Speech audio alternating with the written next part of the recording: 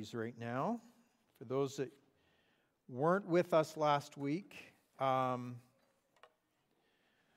we started this series, Future Proof Your Life, talking about the things to come and what the Bible has to say about the things to come. We said last week that one of the reasons we can trust what the Bible says about what is to come is because of all the amazing, accurate predictions that it has already made that have come to pass. We said that the Bible makes about 2,500 predictions. 2,000 of them have already been fulfilled. Some of them incredibly accurate predictions made hundreds of years before.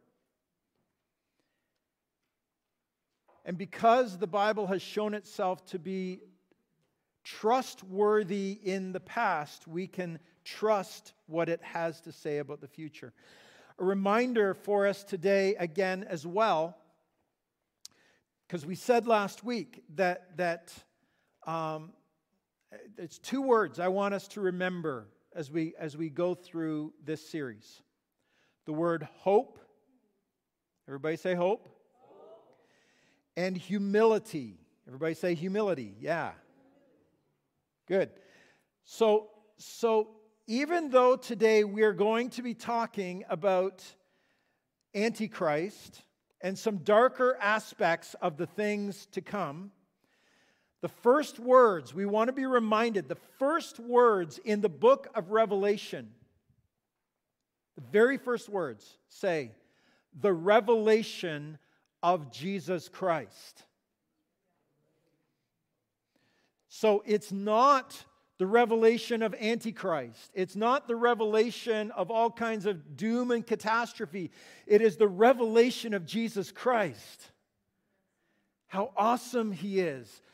What an amazing Savior He is. And the hope that is held out for us because of all that Jesus has done. Right? If our message is one of fear instead of one of hope, we've got the wrong message. And we approach this discussion of eschatology, study of last things, study of the eschaton, last things, eschatology. We approach this study of eschatology with humility because nobody, no matter what they think, has all of this buttoned up and figured out. Right? We need to be careful about being arrogant about our understanding. Check out last week's message if you want to know more about that. All right. So we're going to read two passages from a couple letters of Paul's in the New Testament. One in the book of 1 Thessalonians and a passage in the book of 2 Thessalonians this morning. And that's going to be our root text of where we're going this morning. So 1 Thessalonians chapter 4, starting in verse 13. 1 Thessalonians 4, starting in verse 13. Brothers and sisters, we do not want you to be uninformed about those who sleep in death, so that you do not grieve like the rest of mankind who have no hope. Folks, we grieve when loved ones pass. We grieve. We should grieve. We should grieve well. But we don't grieve like the rest of mankind who has no hope. Right? It goes on to say, for we believe that Jesus died and rose again. Why do we not grieve like the rest of mankind who has no hope? Because we believe that Jesus died and rose again. The resurrection of Jesus changes everything. Right? We believe that Jesus died and rose again. And so we believe that God will bring with Jesus all who have fallen asleep in him. There is hope. According to the Lord's word, he says, we tell you that we who are still alive, who are left until the coming of the Lord, will certainly not precede those who have fallen asleep. For the Lord himself will come down from heaven with a loud command, with the voice of the archangel, and with the trumpet call of God, and the dead in Christ will rise first. After that, we who are still alive and are left will be caught up together with them in the clouds to meet the Lord in the air. And so we will be with the Lord forever. Therefore, encourage one another with these words. The coming of Jesus and all that has in store for us are to be words that encourage us. Not words that cause fear, not words that discourage us. Words that encourage us if we are in Christ. Right? The second passage I want us to read is 2 Thessalonians chapter 2, starting in verse 1. So notice it talked about being caught up. Those of us who are alive, when the voice of the archangel happens, when the trumpet call happens, when Jesus' appearing happens, those who are still alive, 1 Thessalonians speaks of us being caught up together with the Lord, right? Here in 2 Thessalonians chapter 2, verse 1, it says, concerning the coming of our Lord Jesus Christ and our being gathered to him. So here we've got the language of caught up with him and gathered to him.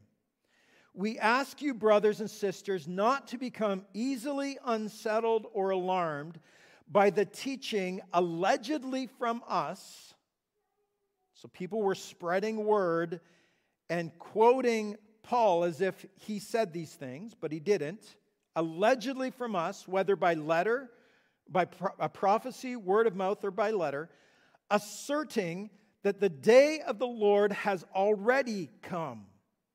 Don't let anyone deceive you in any way, for that day will not come until the rebellion occurs and the man of lawlessness is revealed, the man doomed to destruction.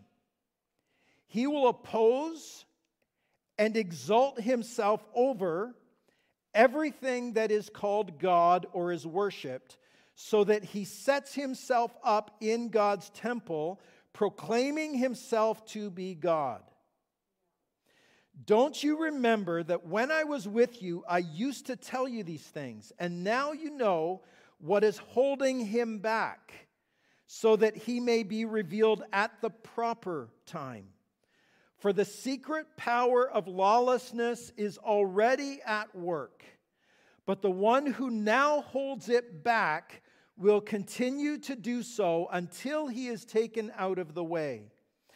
Then the lawless one will be revealed, whom the Lord Jesus will overthrow with the breath of his mouth.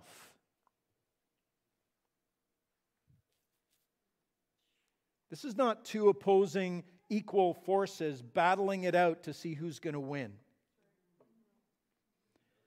All Jesus has to do is blow on him and he's done. Right? Isn't that crazy? The breath of his mouth. And destroy by the splendor of his coming. The coming of the lawless one will be in accordance with how Satan works. He will use all sorts of displays of power through signs and wonders that serve the lie. And all the ways that wickedness deceives those who are perishing. They perish because they refuse to love the truth and be saved. For this reason, God sends them a powerful delusion so that they will believe the lie, and so that all will be condemned who have not believed the truth but have delighted in wickedness. So, we're talking today about two parts of the things to come as we unpack this today. We're talking about the man of lawlessness, the one often called Antichrist, and we're talking about what we often term the rapture of the church. Now, you do a word search in the Bible for rapture, you won't find it. It's not in there. It's not a Bible word. It's a word that has been used by the church to describe this thing that the Bible calls being caught up with the Lord, or the gathering to the Lord, right? But before we get to the caught up stuff, Paul says here that this will not happen until the rebellion. The rebellion. Now, the rebellion has been there all along in many ways from the very beginning. Right? There has been a rebellion against God and His plan and purpose in the world from the beginning. And we see this, we certainly see this in the fall of Adam and Eve in Genesis chapter 3. But that's not the end of the rebellion story. The rebellion happens on a culture-wide level when we get to Genesis chapter 6 and what happens around the flood and all the things that happened there. I wish we had time to get into that because the truth is crazier than fiction. But anyways, so the things that happened there. And then in Genesis 11 at the Tower of Babel or Babel. Tower of Babel. This was not just some weird story about a bunch of people who built a tower and God didn't like it, and so He stopped them and scattered them. It's not what Genesis 11 is about. It's about a worldwide rebellion against God and His purpose and an allegiance to demonic powers that they wanted to come and dwell upon the mountain, because that was the mindset of the ancient world. The gods dwell on mountains. They wanted to build a mountain to invite these demonic powers to come so that they would align themselves with them and have power themselves. That's what Genesis 11 is about. It is about the greatest cultural rebellion before the one that is to come. Okay? And that's why all through Scripture, the city of Babylon, it's where Babylon comes from, Babel, right? Notice the word similarity. The city of Babylon has been the symbol of rebellion against God all through Scripture, including in the book of Revelation. And so when it talks in the Bible about Babylon, it's not necessarily talking about a rebuilt city that will exist sometime in the future. It's talking symbolically about the rebellion of humanity against God and His purpose on the earth. A cultural rebellion against God.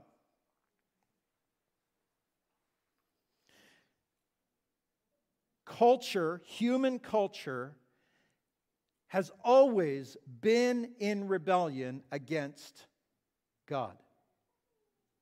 Our governmental systems, our economic systems, have been in rebellion against God. Even when it appeared otherwise, as though we lived in a Christian culture, The driving forces of power and greed that drove Western culture have been Antichrist.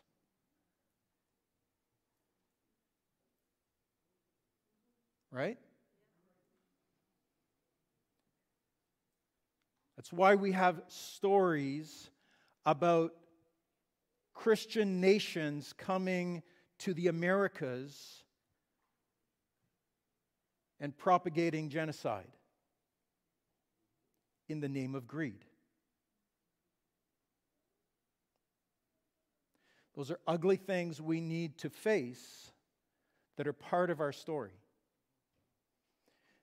Not because the Christian faith is evil, but because the world systems that the church of the time had aligned itself with were evil. Right? And the cultural rebellion against God and His principles is continuing to grow today. The Bible tells us this is coming.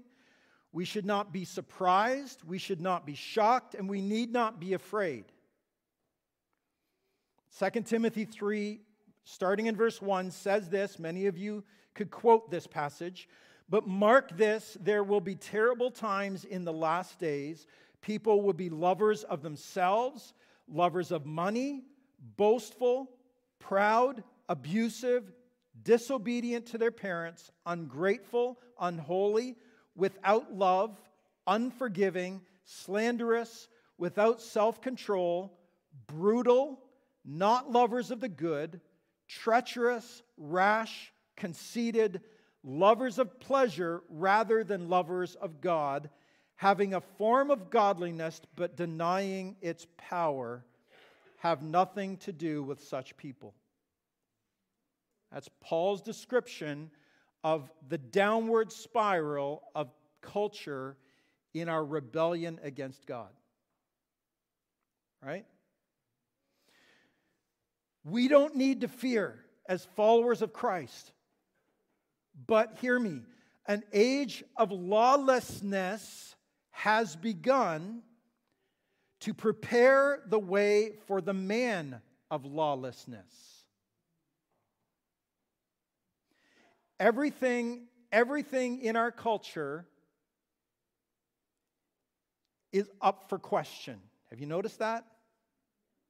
Every anchor point in society, every authority, every tradition, every cultural norm, and everything that claims to be true is being brought into question.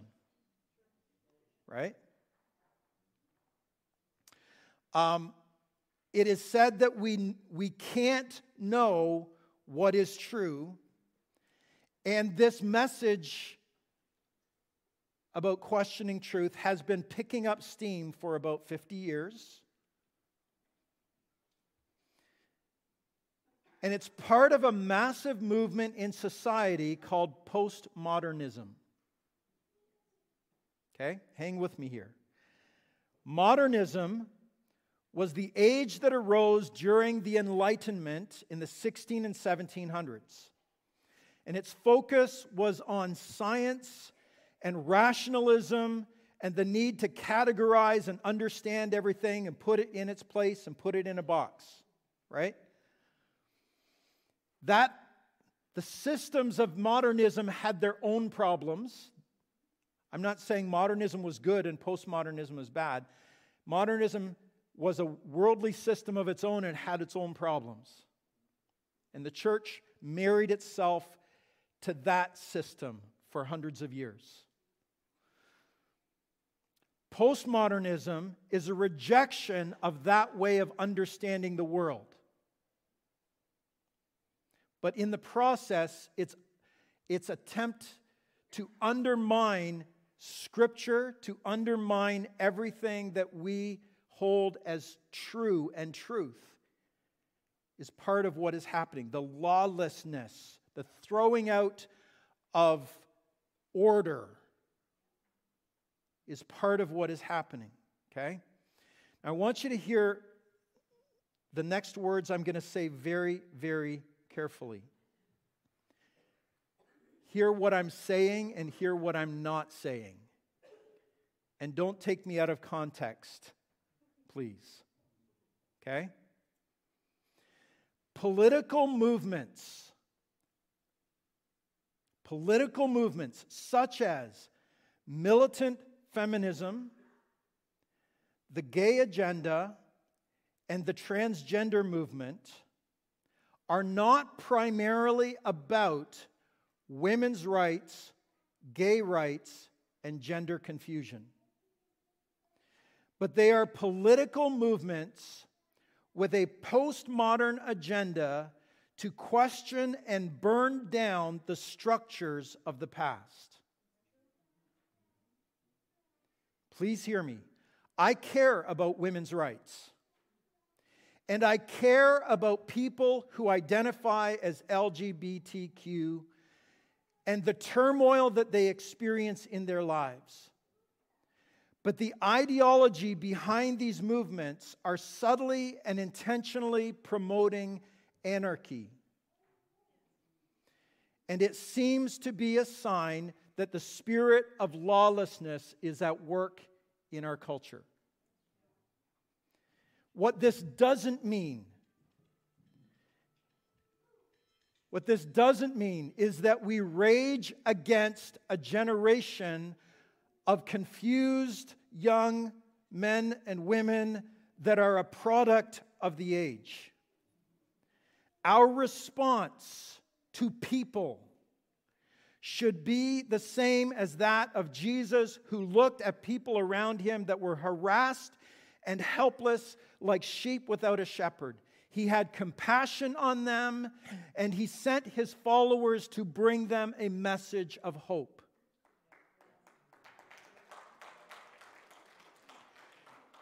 Our battle is never against flesh and blood, the Bible says. It is not against flesh and blood, but against spiritual principalities and powers that play puppet master with the lives of lost and confused people and control the systems and the ideologies of our world. People do not need our righteous indignation. They need the love of the Savior. And that is how we fight against principalities and powers.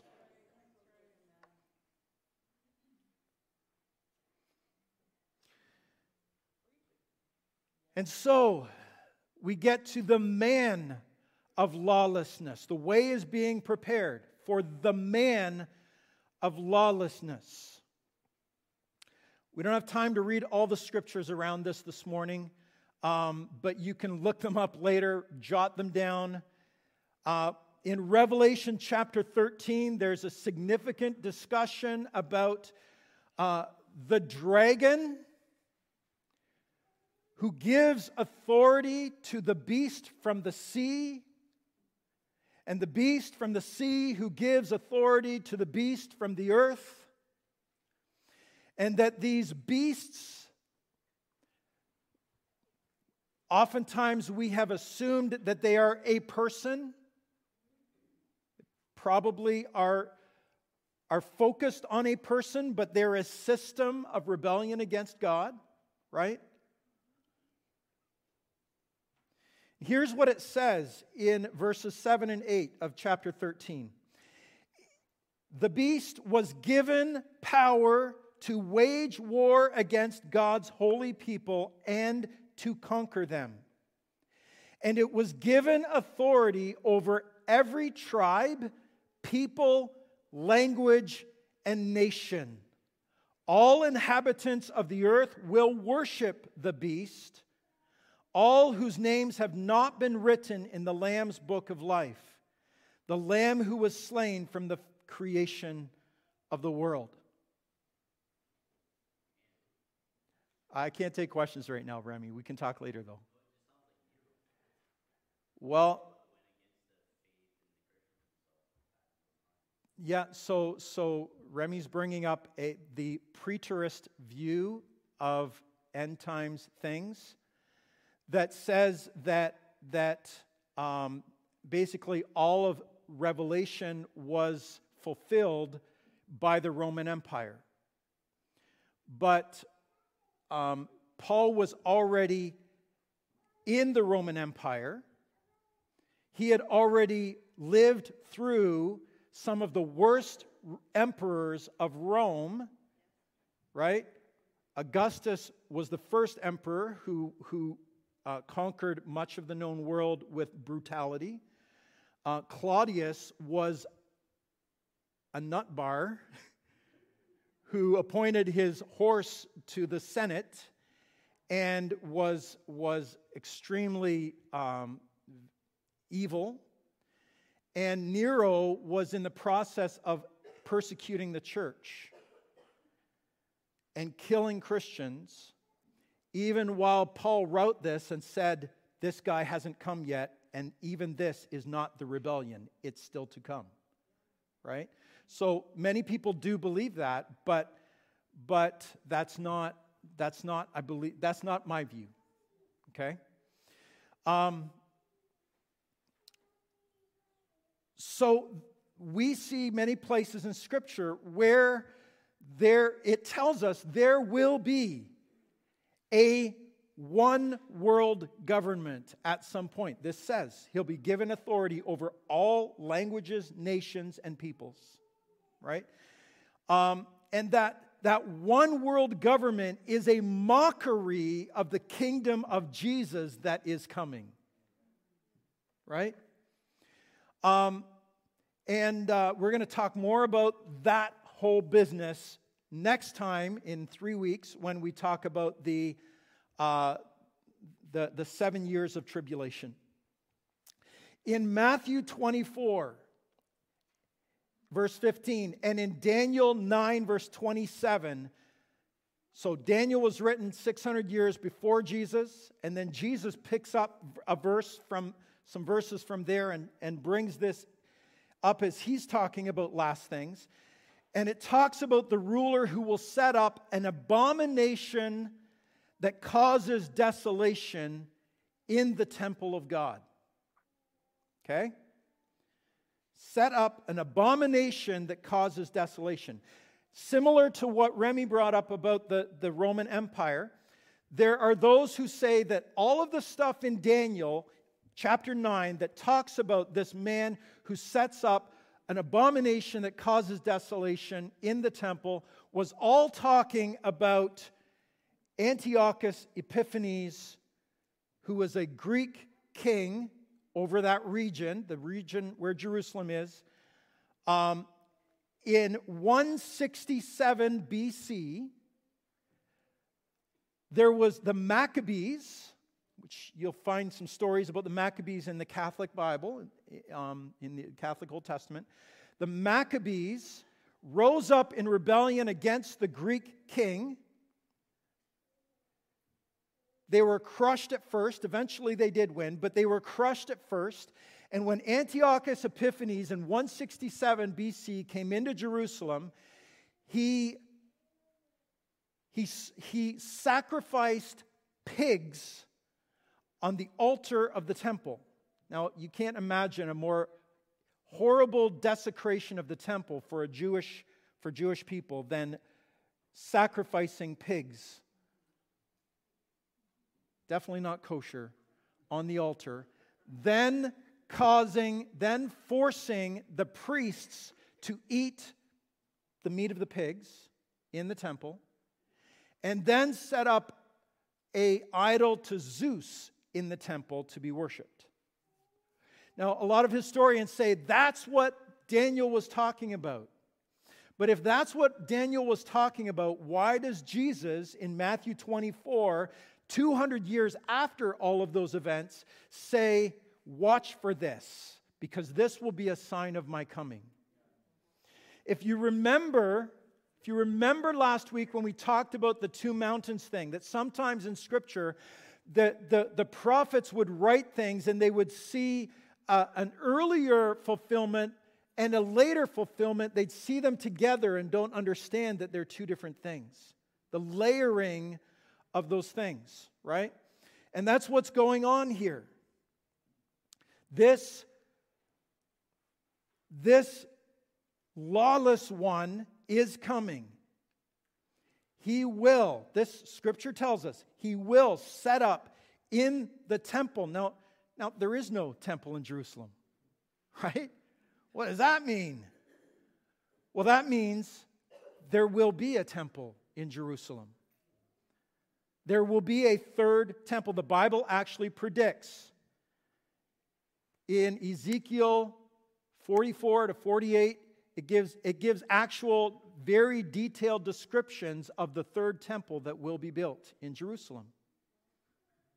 It will be built. And in fact, there are preparations right now for the temple to be built. When I was in Jerusalem in 2004, we happened to be there during Passover week. And every year during Passover week, the Temple Mount Faithful, an organization dedicated to the building of the temple on the Temple Mount in Jerusalem, take a cornerstone that they have prepared for the temple, and they try to make it up to the Temple Mount with this cornerstone. Now, they know they're not going to get there. It's guarded. But symbolically, they do this every year, declaring it's coming. The temple will be built. And in fact, many of the articles of the temple are already prepared. I saw this, I took this picture with my own eyes. This picture of a lampstand that is made in preparation to be put in the holy place in the temple. It is there, it is waiting, and so are all the other artifacts that are needed for the temple. It's coming. So what this means is that the temple will be built,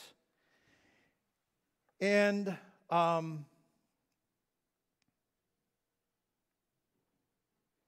so who is this lawless one? Who is he?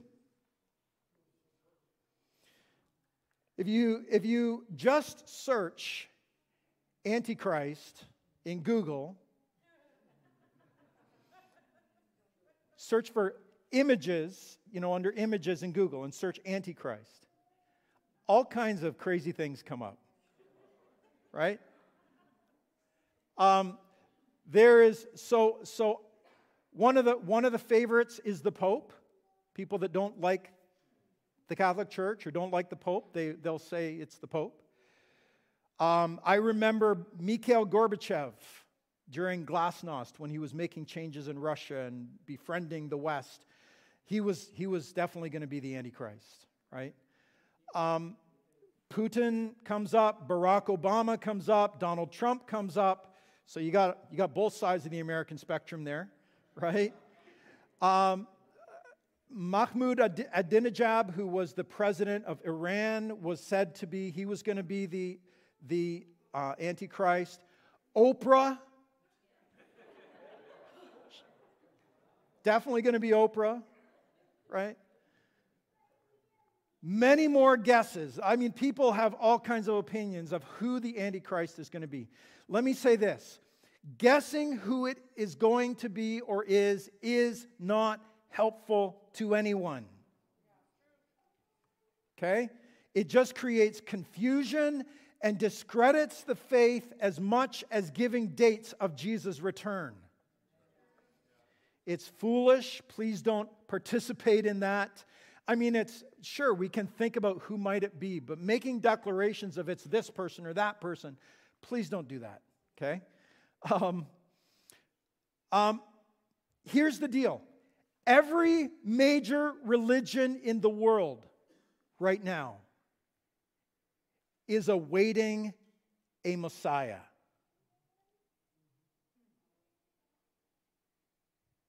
Christians, of course, are awaiting Christ. Did you know that the Quran says that Jesus will return?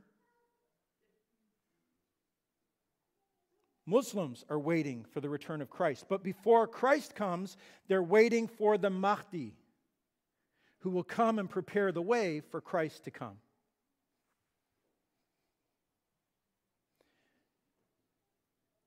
Buddhists await Maitreya, the final incarnation of the Buddha.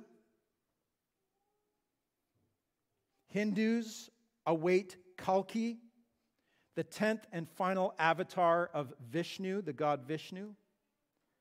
Jews, of course, are waiting for their Messiah because they don't believe Jesus was him. Every major religion in the world is awaiting a Messiah figure to come. And so this person who will set himself up in the temple to be worshipped as Messiah and as God will be one who is received by all the religions of the world, including deceived Christians, when he appears.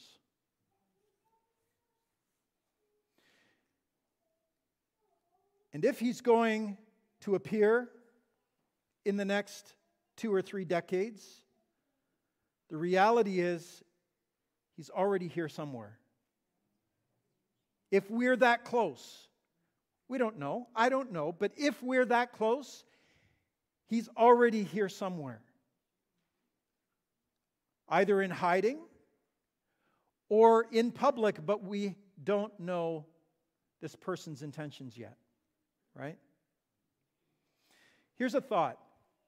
If Satan doesn't know when Jesus is returning, Jesus said, no one knows. If Satan doesn't know when Jesus is returning, he's had to have someone in place in every generation. Isn't that interesting? So he had to have maybe a Napoleon and a Kaiser Wilhelm, right? And an Adolf Hitler. And all kinds of people we could name today, right? But he's had to have someone in every generation ready to step into this place of world leadership. But the Bible says in the passage we read that he's currently being held back by someone. Did you catch that? Someone is holding him back. Someone is restraining this happening so that, it says, it will happen at the right moment. Right? So who is this one that is holding him back? It can't be a mortal person, because if this person was restraining him in the time of Paul and is restraining him now, it can't be the same person, right? It's either a powerful angelic being that's been given that task, but most likely, what I believe is it's the Holy Spirit, right? That was poured out upon the church, that is living in every believer around the world. 1/3 of humanity claims to follow Christ. Probably not all do, but a huge number of humanity are Christ followers on the earth. On the earth. Whew, I need a drink. Where's my water? And so the salt and light component of the Spirit of God living in the people of God around the world, holding back evil around them, is holding back the darkness.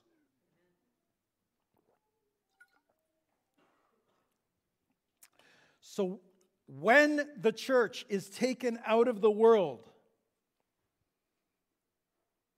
that will mean that the pervasive influence of light and hope will suddenly be removed. And it will make room for a significant advancing of the forces of darkness. It doesn't mean that God will leave the world without a witness of the gospel. We'll talk about that in our next time. But the world will be susceptible to deception. The sudden disappearance of hundreds of millions of people will probably be explained something about a leap in the evolution of the human race. It will be said that the closed-minded and backward people were taken out of the way by some force. so that humanity could rise to its next level of evolution. The Aquarian age of enlightenment, right?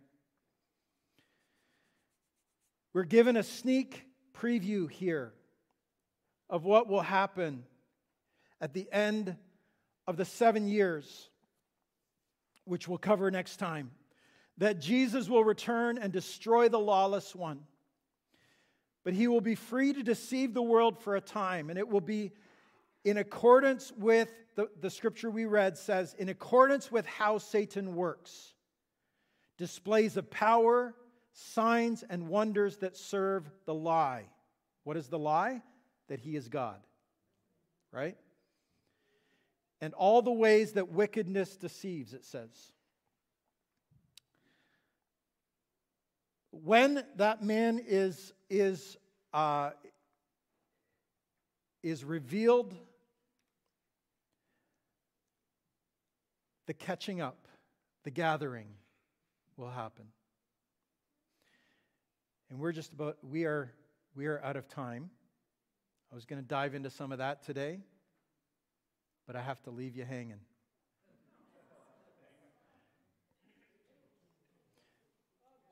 I have to leave you hanging.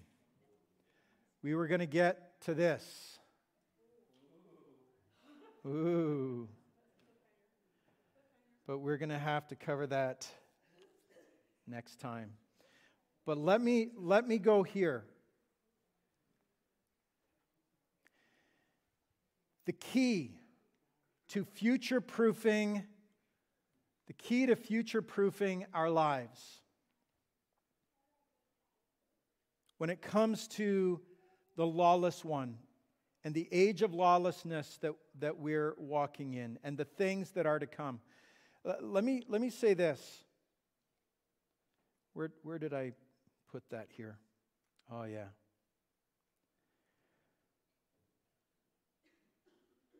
We'll save that. Sorry. Man, so much to say. So little time. The key.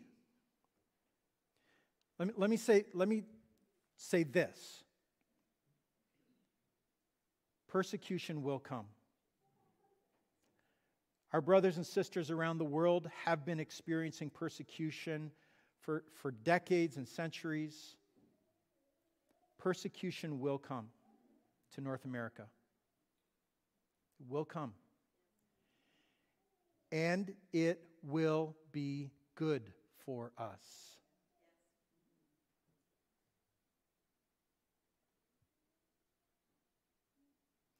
Rather than freak out and fear,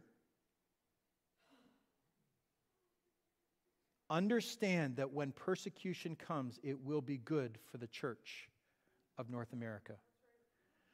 Where is the church exploding the fastest in the world right now? The top, this is real statistics. The fastest growing church in the world right now is in Iran. Second and third fastest are North Korea and China.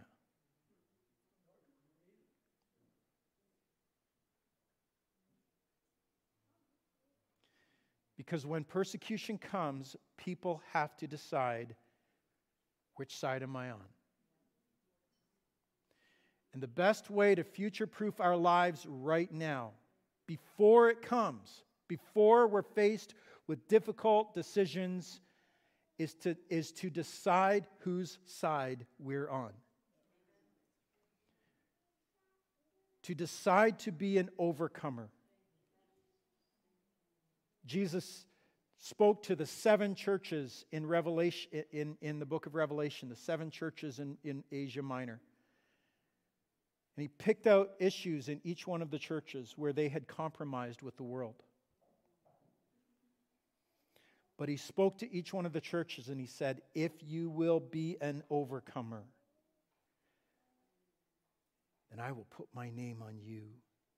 And you will be a pillar in the temple of God. And I will give you a white stone with a new name on it. and the second death will not harm you, will not touch you. And you will live, you will be seated on my throne with me. And he gave seven blessings for the overcomer. What does it take to be an overcomer? It takes having our lives given completely in allegiance to the one who's already won the battle. The one who will just breathe on the man of lawlessness and he will be undone. Amen? Let's stand.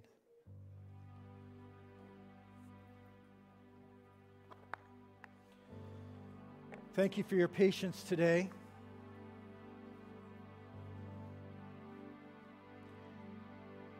Our message is a message of hope.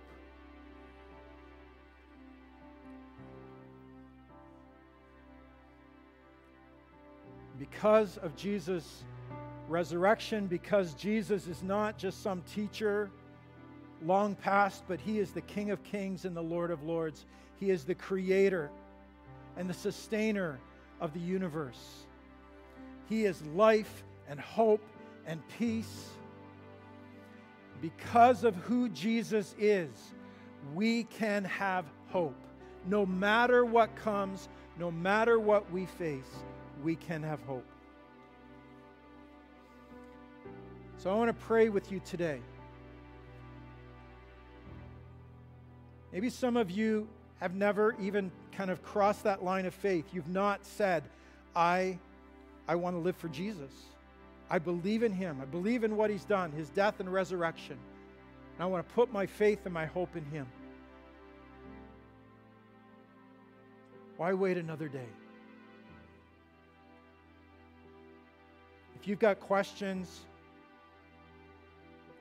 you got things you say, I've got so many questions I need answered first. Well, there are answers to many of your questions, and we'd love to chat with you. But at some point, it's a leap of faith. So everything I see about Jesus, I may not understand it all, but He seems so trustworthy. I want my life to align with Him. So I want to pray for us today that if you've not made that step, you would make it today.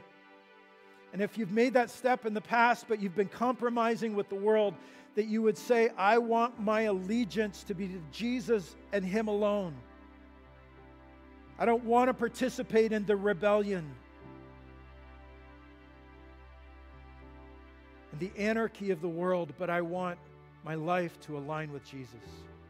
So, Father, I pray for every person in this room that, God, we would hear your Spirit call. We would know that you're speaking to us in this moment, drawing us to yourself. And that, God, if we've never made that step, we would make it now. That you would lead us in abandoning our lives to you.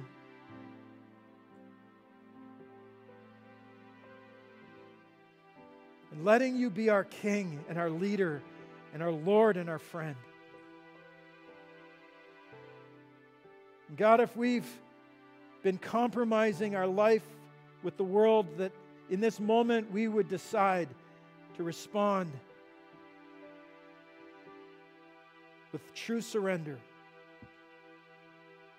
In Jesus' name, amen.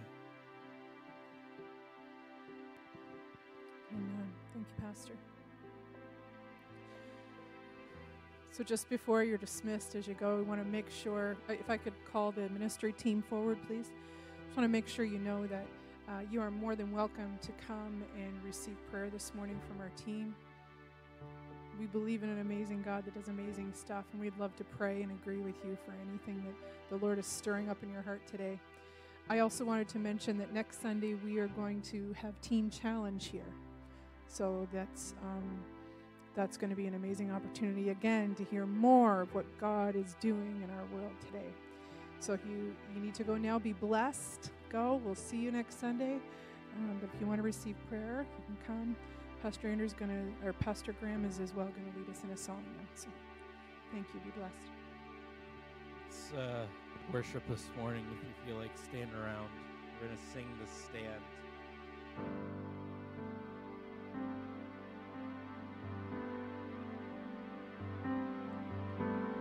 You stood before